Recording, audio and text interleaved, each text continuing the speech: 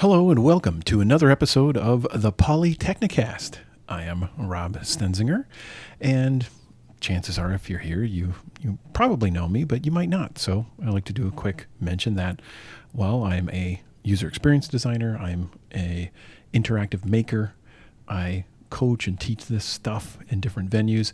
And, well, the Polytechnicast is where I look at projects and topics that I care a lot about, or like, what am I trying to learn from?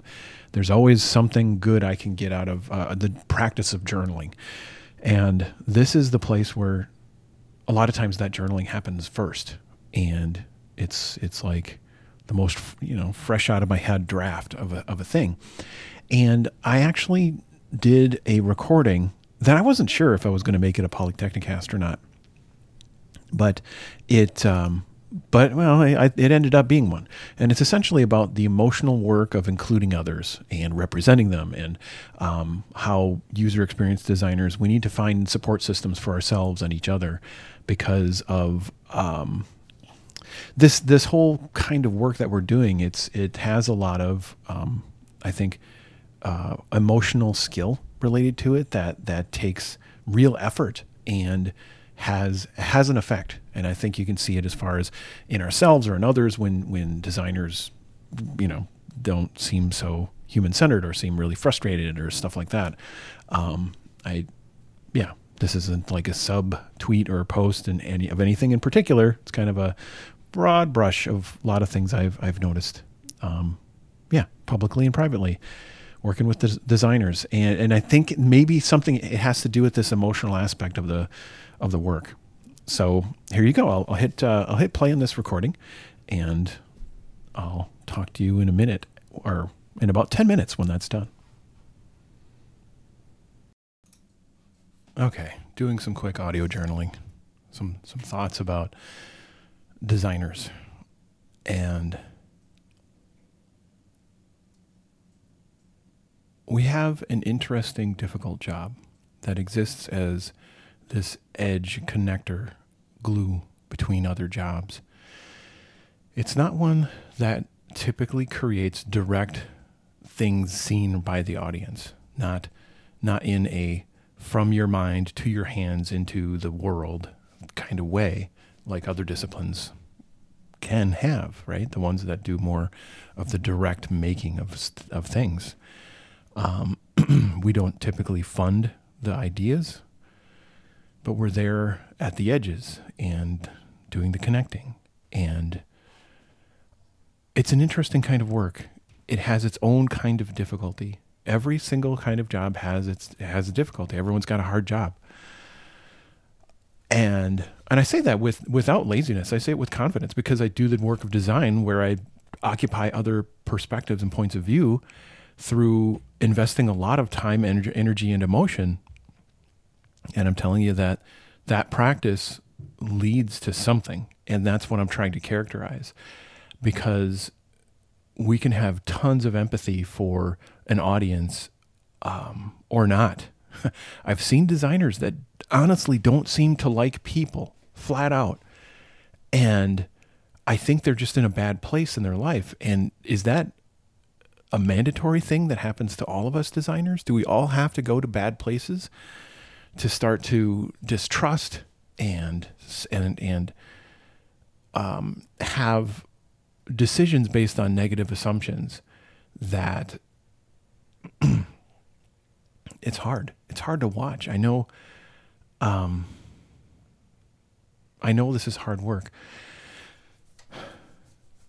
We absorb, in a way, the emotions of others without necessarily always having the training of someone who's like a therapist, right? Or even a coach. And when you see a need so much and you want to help and you're trying to make stuff happen, it can be really difficult that you're not the one that can directly do the work then after. You have to somehow retransmit that need sometimes, depending on how you're organized in your teams, to say to a group of product owners, engineers, business folk, to say that, well, here's what I believe based on what I've seen, this research. Let me share with you in an open way so you can question, right?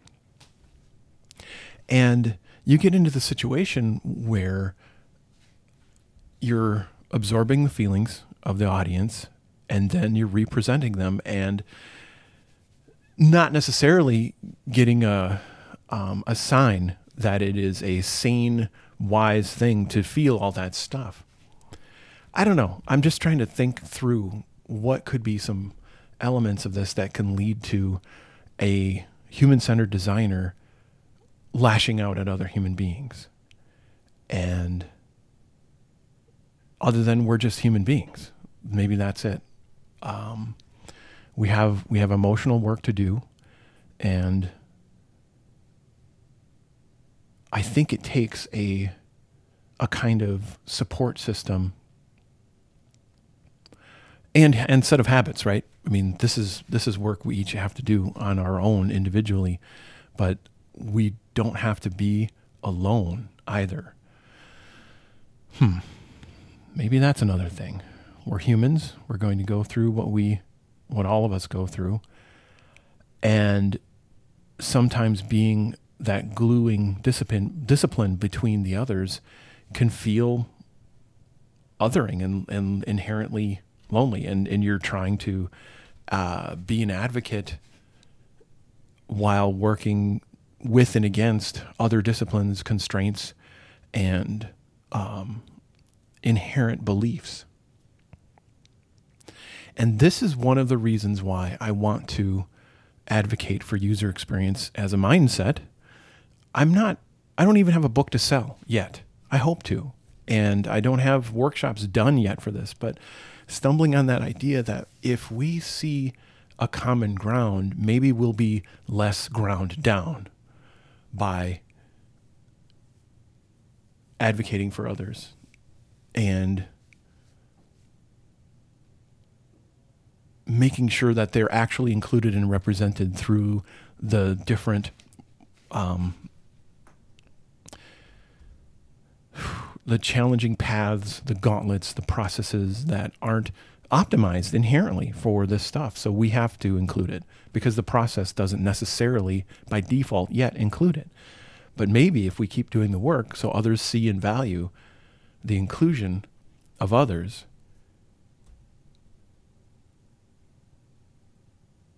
not claiming they all have to do the hardest work involved in design, and that it requires the greatest amount of practice and expertise. But if they do a little bit of it, and they certainly value it when they see it, I mean, I would say it's the difference between really valuing a thing, a hobby or a pursuit, or just considering it a distraction or a dabbling. The kind of equipment you would buy,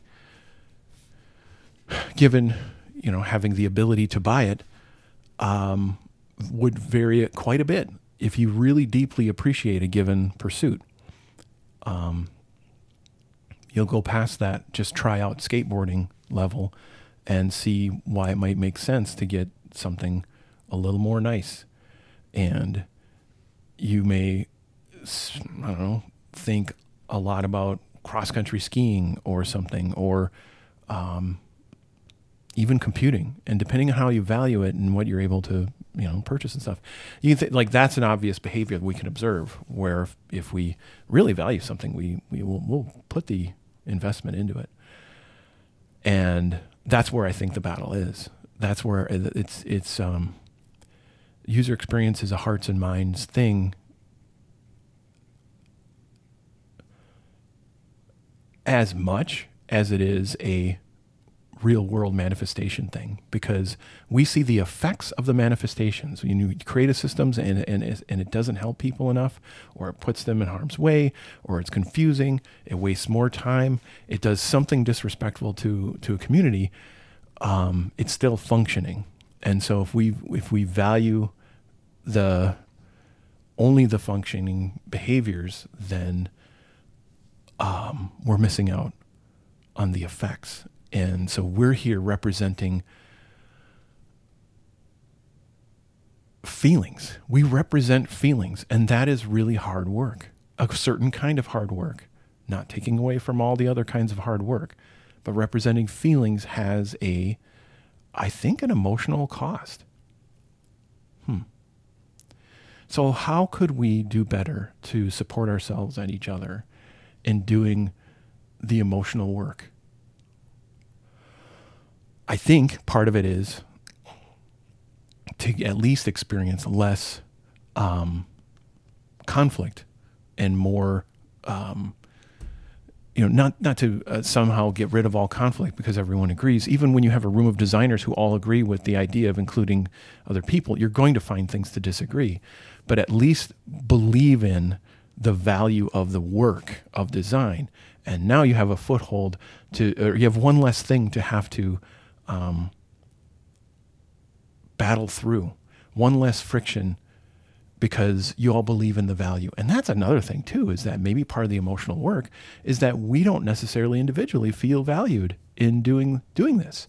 And that takes great resilience to not only be present among disciplines, potentially business and engineering, that don't even believe in what you do, and to then help them believe in other people and what they've experienced based on what is being funded and made. Wow, there's something to this. I think it's another effect of what draws me to exploring how can we get others caring and practicing about human-centered design. And I think maybe there is something to this pitch of, well, it's just about how we see it. So let's work on that. Let's help others see it a little bit more like how we see it and include these ideas in their work too, because they're all inherently making things for people. And we as designers can advocate for design in such a way that gets others to believe in it more, which I feel like is an upgrade, some kind of, widely applicable power up for our groups that we work with, and certainly an empowering thing for our audiences, because we'll be all representing them better. Well, that was the journal recording I decided to make into a Polytechnicast. And by the way, if you're listening to this, you might like to know that I've been actually publishing every single day in the form of a blog post, and they take a variety of different formats and topics and stuff, because it's the daily practice. That's the predictable thing. The less predictable one, at least so far, I started January 1st and have been putting out an article every single day. So what are we at now? That's 38 or so in a row. And they vary from, of course, talking about user experience design and exploring, pieces and parts of ideas I have about a book for user experience mindset. And of course, other things I care a lot about, things I've made, tinkering things and whatnot. And, that I think would be just fun to share, and the practice of the frequent sharing, and how I'm trying to grow as a writer and stuff through that. So that's all happening on the same website that the Polytechnicast is shared. It's at interactive-storyteller.com. And well, if you have any thoughts about this recording or any of the stuff that I post, you can reach me various places on the internet. I think the best, because I'm my name, Rob Stenzinger, wherever I tend to post or tend to be in the social networks, but then via email, I think that's a great flexible form. You can reach me, rob@shieldsstenzinger.com. Thanks for sticking around with the Polytechnicast, and thank you very much for listening.